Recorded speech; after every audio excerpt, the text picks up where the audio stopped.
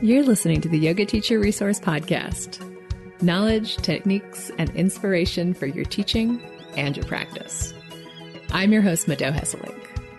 If you're a yoga teacher who loves learning, is passionate about spreading the benefits of yoga, and desires more resources to support your teaching, you're in the right place. Let's get started with today's episode. Hello, yoga teacher. Today's episode is an on-air coaching call where I take a fellow yoga teacher through a mini strategy session. These on-air coaching calls are a great way to get a taste of what it's like to work with me one-on-one, but they're also a fascinating peek into the brain and business of other yoga teachers. The teachers who participate are incredibly generous and brave to allow me to share their experience, their stories on the podcast, and I have so much respect for each of them. If you would like my help with your teaching or your yoga business, I'd love to connect with you. You can find out more about my paid strategy sessions at teachingyoga.net/coaching. You can also get peer help from other listeners on the Yoga Teacher Resource Facebook group. If you're not a member yet, go to teachingyoga.net/join. And if you're curious about doing an on-air coaching call yourself and sharing your story with my podcast audience, I currently offer those opportunities to patrons of the podcast. To find out more about becoming a patron, go to teachingyoga.net/patron. That's Patron, patron. In fact, I'd love for you to go do that right now. Pause this, and when you come back, we'll jump into today's conversation.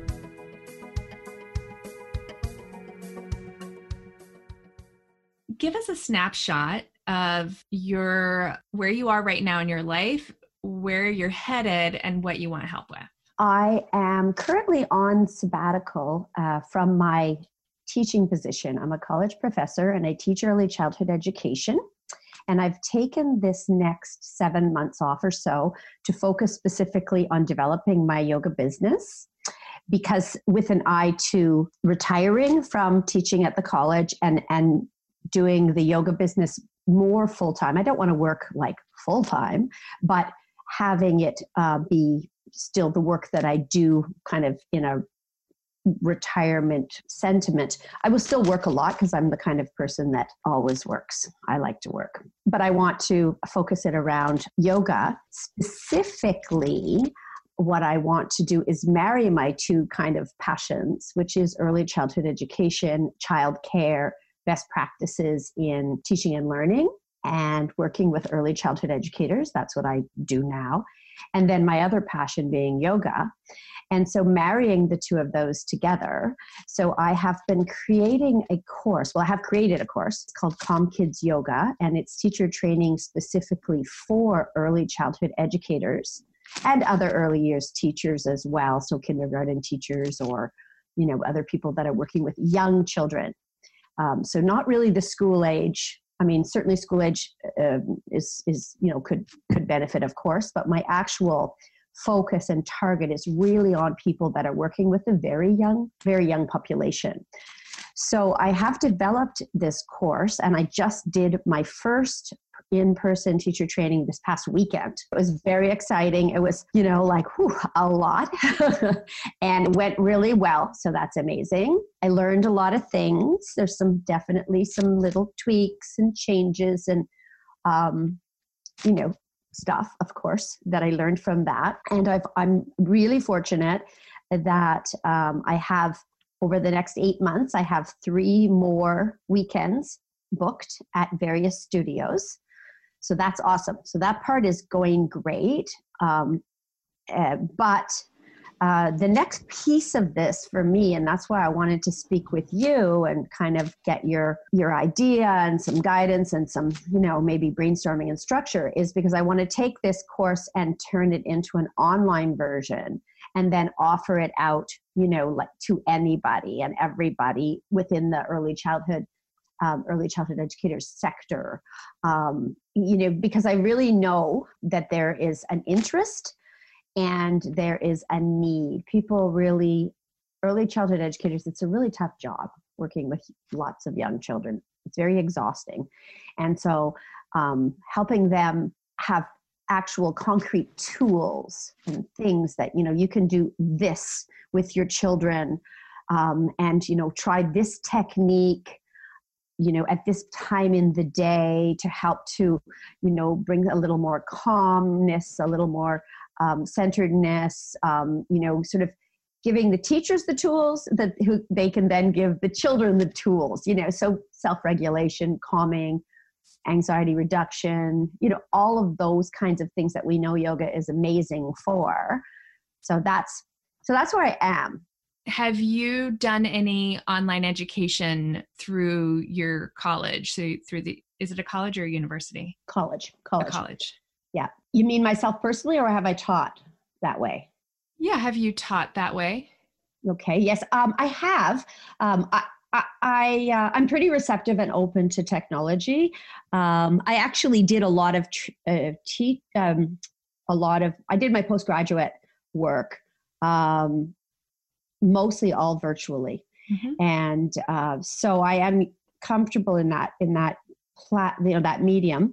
I have taught using an early learning or using an online platform. It's not super dynamic, the one that I have used. So it's not something that I would want. I don't want the course to come out looking, really static and boring. I want it to be quite dynamic. So I am familiar with it. I have done it. I have used it. But I guess what I'm looking for is newer technologies that are a little bit more, they create that personal relationship like we have right now, obviously, like something like Zoom, where you're really looking in somebody's eyes. You can actually, it's much more of a personal experience. Mm-hmm. So yeah, definitely interested in that, but I haven't done anything like that. And I haven't done a lot of like live video stuff. So that's all new to me. Yeah. The reason I ask is that from a technique standpoint, like from a pedagogy standpoint, there's a big difference in translating a curriculum from in-person learning to online learning.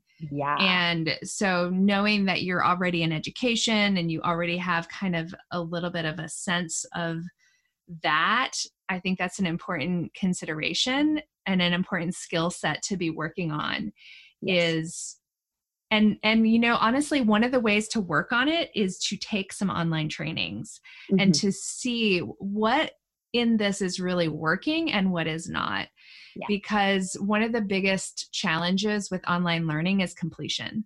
Mm-hmm. Like just getting people to having enough momentum and systems to keep people continuing on the path through the end of the curriculum versus just being excited at the beginning and then dropping off. Yes. And I do have a lot of experience taking courses, actually, because my girlfriend calls me like a serial course taker. I am a lifelong learner. I love taking courses. So I've taken a variety myself, like yoga teacher trainings, like, additional workshops and trainings and stuff. I've done a lot of that online myself. And so I do know, I've seen, some have been like, yeah, didn't totally, I like the training was good, but didn't totally love the delivery model, mm-hmm. Or there was like too much. That was another, like I've taken trainings, so like way too much content and it was overwhelming and that was a problem. Yeah. And then I've taken trainings where they sort of, hit that sweet spot. I also really like, and I think people like, and you do it, I know, in your trainings, is something that they can also take away and hold in their hand. So having, a printable materials and that kind of stuff, as well as the visual and audio aspect of it, but also having those takeaways that are, so that a year later I can still look at that and go, oh yeah, I remember, that handout or whatever. Yeah. And I don't know if you were at the masterclass that I did about workshops, but I was. It's partially about thinking about like all the different ways that we learn and how can we make sure that we're hitting as many of them as possible. Mm-hmm. Where some of them are going to be more important for certain people, some of them will be more important for other people. Mm-hmm. But in general, just knowing the different ways people learn and making sure that we're covering everybody, and not just everybody, but everybody from multiple angles. I think that's really important. So when I'm looking over the list that you gave me of the things that you want to talk about, I want to make sure that we're efficient with our time and that we, give you what you're looking for. You talked about strategic planning, priority setting, market research, tech options, and pricing. Yes. And what I'm going to say off the bat is that I think tech options and pricing are maybe a little premature. Okay. I don't think you need to know at this stage what tech you're going to use. Okay. If you haven't done your market research, then you don't know what tech you're going to use because you don't know enough about the people you're selling to yet. Does that make sense? And it's really the same thing with pricing. A lot of that is going to depend on what your market will bear. Okay. And because pricing an online course, it has to do with perceived value. And the perception is in the eye of the purchaser. So are you solving how much are they willing to pay to solve this problem? And now, just as a reality check, early childhood educators, who is making the purchasing decision here? Is the educator taking money out of their own pocket to buy this? That's a really important thing to know who you're talking to and how much money they make. Absolutely. And if they are if they are the decision maker, they are the one who is pulling out their wallet and paying for it, then knowing who they are, it's a bit similar to teaching yoga teachers, Yes. you want to make sure that your pricing is accessible. And that means you need a bigger audience, right? So if you are targeting a population that has more disposable income, has a lower barrier to throwing money at their problems, then you can offer a larger price point and you can start with a smaller audience. Versus if you are, like we're talking about, if you're talking about a population, a niche that doesn't have a lot of disposable income, the problem needs to be really compelling and the price point needs to be a no-brainer, right? It needs to feel not risky to them. Yeah, exactly. I have, of course, thought about this because I know early childhood educators are, systemically and chronically underpaid and undervalued, unfortunately. And so I know that. In my in-person training, I kept the price very reasonable. And I know that even for some people, it was too high, but I really I couldn't really afford to go lower than that. I didn't think it was, because then there's that point of underpricing, undervaluing what you're offering, I guess, as well.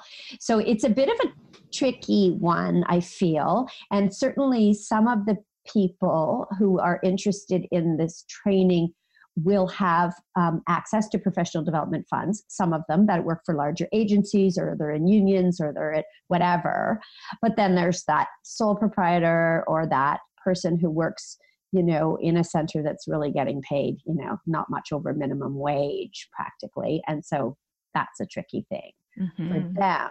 I have started to do the market research a little bit because I did open a private Facebook group and I've started to do kind of like giving freebies away and asking people, what are your biggest challenges and that kind of stuff. So I am receiving some of that information. I haven't really, like done anything with that yet. And it's still coming in, but I'm starting to collect that information. Good. So I think one of the things that you want to figure out through this market research is, do you need to narrow your niche? Because you just talked about 3 different potential categories of early childhood educators: people with professional development funds, sole proprietors, and people paying out of pocket.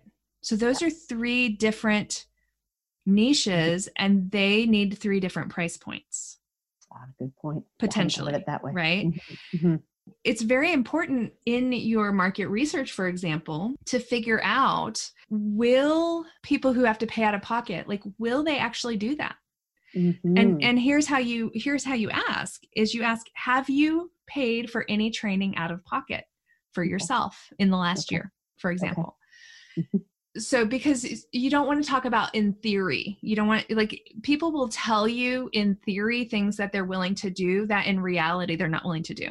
Okay. So if you find out, have you done that? So if you find out, you ask the question, you talk to people and you find out, yeah, early childhood educators, they will spend an average of X on a professional development topic within a given time span. Like, how much have you spent? So if people are saying, yes, I have, how much have you spent in the last year? How many resources did you spend that on? Like, did you spend $500 on one training, or did you spend $47 on 10 trainings, right? Figure out, what are people actually willing to spend money on, and how much are they actually willing to spend? So that's how I would start to look at pricing, is based on the actual history of the people that you're trying to reach. Because in the long run, yes, it's possible that you can be an outlier and you can change people's behavior, but I wouldn't bank on that. Like, that's not that's not going to be the most accurate projection that you want to make. So as you're looking at your initial pricing, look at the past history. Look at what people's behavior teaches you. Yeah, that's really good. That's really good. I hadn't thought of it quite from that way. I had thought of it that, of course, they don't like a lot of early childhood educators just don't have cash in hand, a lot of cash in hand. So of course that had dawned on me, but I hadn't really thought of just like asking them straight out. Yeah, that's a good idea. And so it may be that you decide, based on your market research, I'm going to focus on the ones with professional development funding. Because it's so much easier to spend somebody else's money. Yes. than it is to spend your own, especially if you have like, okay, I've got to spend this money in the next year or it goes away. Yes. Or I've got to spend the money in the next 6 months or it goes away. So if you know that, then you can speak directly to that. Do you have professional development funding expiring within the next 3 months? Here is why I think you should spend it on this. These are the benefits that you're going to get. So even if you market towards the people with the professional development funding, like a few people who are self-funded might still buy it. Yeah. But when you know who are the people that are most likely to buy it, then you can talk directly to them. That's really good. Yeah, that's really good. That's a good point. The other thing I thought about around this, and I don't know what you think, I took one of those, trainings on a course on it was on the Teachable platform or something, just to, this is how it works and whatever. They talked about this idea of, you have your main price, and then you can break it out into like 3 different payments or that kind of thing. I guess that could possibly be an option as well, right? Oh yeah, payment plans are great. And especially with the type of person that but remember, okay, think about it this way. If you decide you're focusing on people with professional development funds, they don't need a payment plan. Yeah. If you decide you're focusing on people who are self-pay, they need a payment plan. Yeah. So you want to find out, by doing your market research, what percentage of the people in my audience have a professional development fund? Yeah. If it's 70%, then why are you worrying about the 30% that don't have one and are much less likely to buy therefore, right? Yeah. That will give you a lot of information. Whereas if it's the opposite, if it's like 5% of people have a professional development fund, you're like, well, that's not a viable niche. I got to focus on it. I got to focus on these other people too. Right. So that's where the market research comes in. Okay. It gives you all, it's like the magical information, the information fairy. Yeah. No, I like that. That's really good. Okay. Good. So when it comes to priority setting, market research, building your audience, and networking. Just writing this down. So I've sort of started, like I said, I've started this, but just started. So there's a lot of work to do. What would you say are the best ways to do this? So I have all of the various, bits out there. I've got a Facebook page. I've got, for my company, I have a website. And now I have this free online group that I'm, drawing people to by a variety of different ways. And it seems to be growing relatively quickly. I'm imagining there's still some better ways that I can like attract people into it. So that's, I'm still. How many people do you have in your group? So I only started it a week ago, or a week and a half ago, and I have almost 600 people. That's so awesome. Yeah. Okay, here's the deal about Facebook groups and growing them. It actually does not take a lot of work. Once you hit a certain level of momentum, Facebook starts to show your group to your target audience. So Facebook does the work for you for free. Nice. Yeah. So if you've gotten 600 people in a week, that means that Facebook has noticed your group, and your job is to just focus on delivering value inside the group. You do not have to worry about growing that group at this stage where how Facebook works currently. Like, I can't guarantee that this is, Facebook changes all the time. Yeah. But what I know about Facebook groups right now, if you have other avenues of visibility, you can certainly mention your group. I mean, that's an incredible amount of growth. 600 people in 1 week. That's amazing. Yeah. So what I did was I just went in and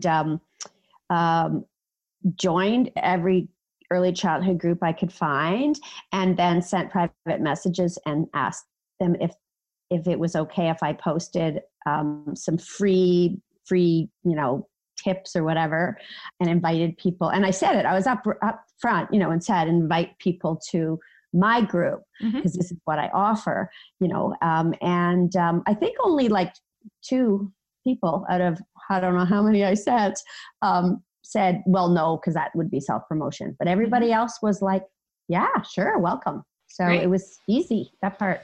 I mean, it wasn't easy. It took a lot of work. Yeah. But now that you have 600 people in the group, focus on serving those 600 people inside the group. And Facebook is going to, so now I'm not 100% sure, knowing what you did, I'm sure there's lots of big groups on early childhood education. Yeah. But if you have 600 people, that's enough to get Facebook's attention. Okay. If you get that group active, and right now, the first week of people joining is the most potent time for them to start to engage with the group, because Facebook is going to show them posts from a group that they just joined. Okay, right. So you want to engage with them. And here's the thing. If you want to use that group as kind of your primary access to your audience, then you need to show up as a leader of that group from the get-go. Like, yes. I've had groups that I've been an admin of for many, many years, but I don't really do anything in there. Like, occasionally I'll delete a post and approve people or whatever, but I'm not showing up. I'm not showing my face on live video on a regular basis as the leader of the group. So your job right now in that group is to be the leader and to make sure every single person in the group knows Laura. Oh yeah, Laura is the group founder, and here's what she helps people with. Okay. So I did go and do one Facebook Live. I find that, a little overwhelming, but anyway, I just sucked it up and did it. And it was okay. It was good. So I guess I need to do that again. Yes, I would do it at the stage that you're in right now. I would do it at least once a week. Like, have a scheduled day and time that you go live every week at the same time. Well, and I guess that's the thing too, right? Like other groups that I follow, they always give a post, I'm going to be live, like they tell you beforehand. Yeah. So I didn't do that. So of course nobody knew I was live, but whatever. Okay. Yeah. And, give little mini trainings right now. Like, give value in the group and tell them, let's say the day before, I'm going to go live and I'm going to talk about this. Right. And these days when you can schedule a live where Facebook will allow people to ask for a reminder. When you schedule a live, Facebook automatically gives the button where people can sign up to get a reminder. Okay. Yeah. I see. Or a Okay. notification once it starts, basically. Yeah. Because you're having so much success with that group, that's what I would focus on right now for building an audience. Okay. Unless you do you already have some other outlet for visibility? Well, I guess I can post to some of the more active, prominent early childhood groups that, said, yes, I could post there, like do the cross post kind of thing, like not necessarily exclusively in my group. You know what The I'm saying? live? You're talking about the live?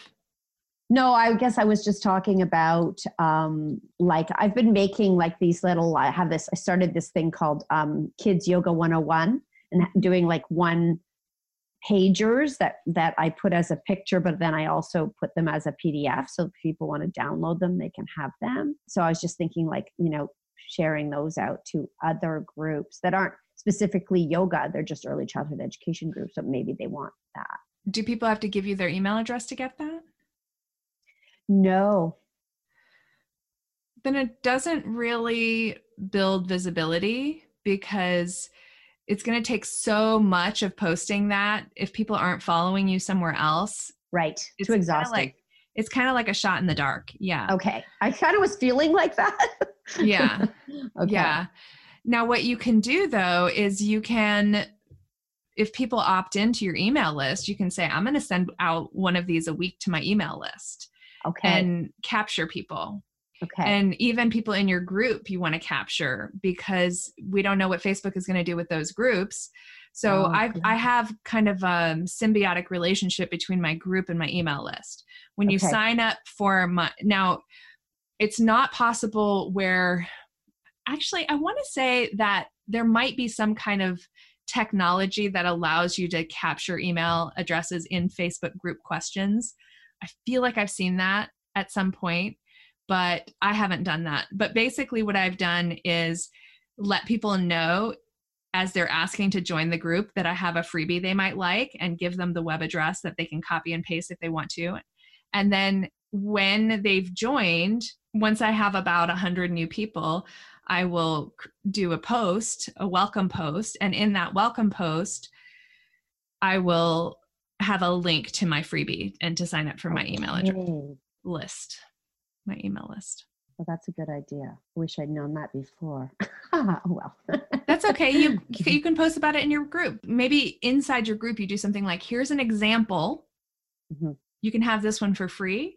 But if you want more of these, sign up for my email list. And then every time that you create a new one, you post in your group. Maybe you post just the new one.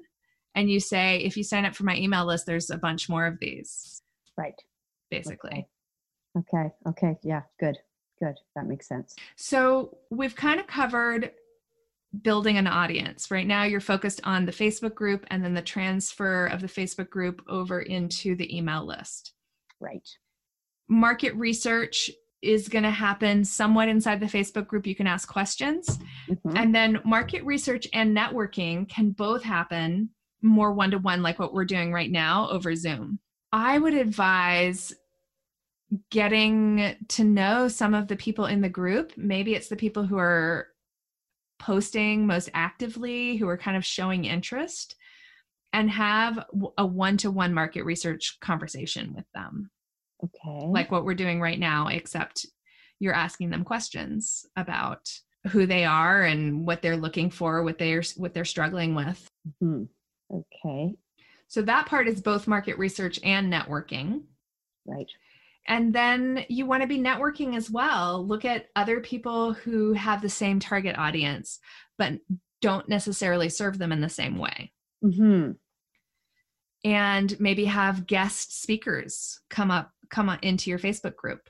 Yes, I have 2 people actually already that are both yoga teachers but kind of do different things and don't train early childhood educators. I've already got that. They're on my little Post-it notes here on my desk to think about. I haven't talked to them yet, but to think about inviting them and doing. And so would you recommend to do like a live Zoom that way too? So like we're both live talking to each other or something? Like how does that happen? Yeah, I would get a software called BeLive. Okay, BeLive. Yeah, I experimented with it in my group. There was a little bit of a learning curve in figuring out how to use it. So practice a few times before Okay. you actually bring a guest on. Okay. But practice with a guest too. Okay. So you can use BeLive to bring somebody else into your Facebook Live, and you can even have slides. So if the person is doing a training, they can have slides. And so, like, what does it look like? Does it look like the two faces side by side? Yeah, you can. I think there's lots of different configurations you can do with BeLive. And it is truly live. It's not recorded. Now, what about doing it pre-recorded and then posting that? You can do that, but Facebook does not prioritize that as much in the algorithm. Aha, okay. And you won't be getting real-time comments. Right. Which eventually you will get. Right. Okay. And then obviously you're going to be giving people a heads up that this is coming up and it's at this time, blah, blah, blah, all that stuff. Yeah. Yeah. So they can show up live and ask questions. Yeah. Yeah. Okay. That makes me I have to say, I attend a lot of these things. Makes me nervous to think about doing it myself. I mean, I'm sure I'll be fine once I do it, but I get that little sort of nervous feeling about thinking about doing that. I think you'd be weird if you didn't. Okay. And the only solution for that is to do it regularly. Right. After you do about 10 of them, you'll be fine. Yeah. Okay. Yeah. All right. Okay. I'll have to psych myself for that.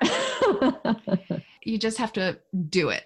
Just hit go. Don't let yourself tell yourself you need to be psyched. You know what I'm saying? I do that. I mean, I'm telling you this because I see myself doing it all the time. I'm planning to go live. I'm like, okay, I got to figure out what I'm going to say.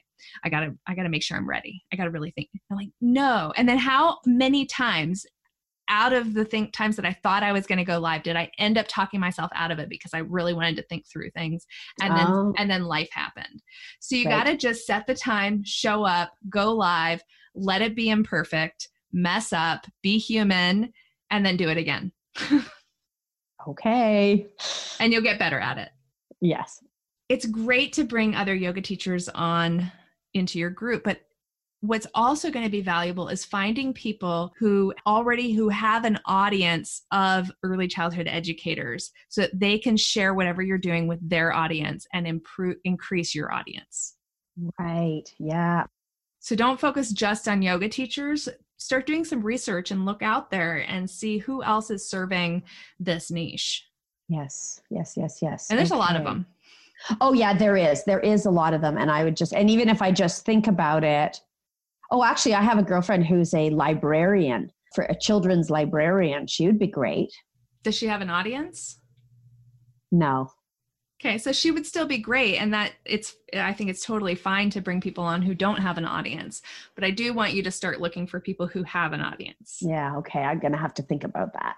So that's what I would say would be the 3 places to focus on right now and ways to do it. Does that all make sense? Is there anything that you feel unclear about or you have a follow-up question about? No, I think that's good. It sort of clarified a little bit for me and let me know that I am on the right trajectory here. And I've definitely got some, takeaway homework items. So that's always good. Do you have an email list? I do. It's not big. It's very small. I only started it a little while ago. And I just also, it was a good example of, I didn't really know how to build that. I didn't know how to build it. But I guess what you've mentioned here is, be more, I guess I've been a little shy about that, or a little tentative about that. So I need to just get over it and be a little more assertive in that front, Maybe think of it as being generous. Yeah. Well, and it's true because I really do feel that what I have to offer is very valuable. And it's something that people that work with young children, they want and they need. Not everybody, for sure, but I think a lot of them, really, really a lot do. So it's more about how I can, reach them and how I can tell them what I have that they would be beneficial for them. Yeah. Well, I think you've got a really great start to your strategy. You start doing Facebook Lives, focus on building your group, focus on building your list. Okay. And that is really that's the foundation for everything. I'm excited for you. I'm excited to see how this goes, because that kind of growth of 600 people in your Facebook group in 1 week. I mean, I want to see where you are in a year. Yeah, I know. I'm very excited. It's been very exciting. And then when I get somebody on, and they're people from all over the world, which is, I love that. Right. So like I'm always yelling to my husband, Zimbabwe, or Ireland or wherever. So it's very exciting. Well, thank you so much for coming on and for sharing all your questions, because I know that they're going to be helpful to other yoga teachers. So I really appreciate it. Yes. Well, thank you very much. I love your podcast, and I love your group that you do and your little courses. I've taken a few of them. And so I really appreciate everything that you offer us. And I've learned a ton from you. So I really appreciate it. Oh, thank you so much. Thank you again to the generous and courageous yoga teachers who participate in these coaching calls. I've had so many listeners reach out to let me know how helpful they are, and that would not be possible without the passion and vulnerability that you embody. And I also want to give a huge thank you to the patrons of the podcast who contribute to the expenses on a monthly basis. If you're curious about deepening your connection to this community and becoming a patron, I hope you'll go to teachingyoga.net/patron to find out about the different levels of contribution and all of the perks and benefits of becoming a patron. Every single month, I do an online training just for patrons of the podcast, and I also provide downloadable resources designed to help you take action on what you learn when you listen to the podcast. I'm so very, very grateful to have you as a listener, and I would be incredibly delighted and honored to also have you as a patron. Keeping these podcast episodes free from outside ads is really important to me, and the patrons of the podcast are what make that possible. Once again, the link to get all the details and to sign up is teachingyoga.net/patron. And whether or not contributing to the podcast is something you're interested or is a possibility for you in this moment, I hope that you'll remember to center your own self-care and your personal practice this week. And I'll see you next week for another episode of the Yoga Teacher Resource Podcast.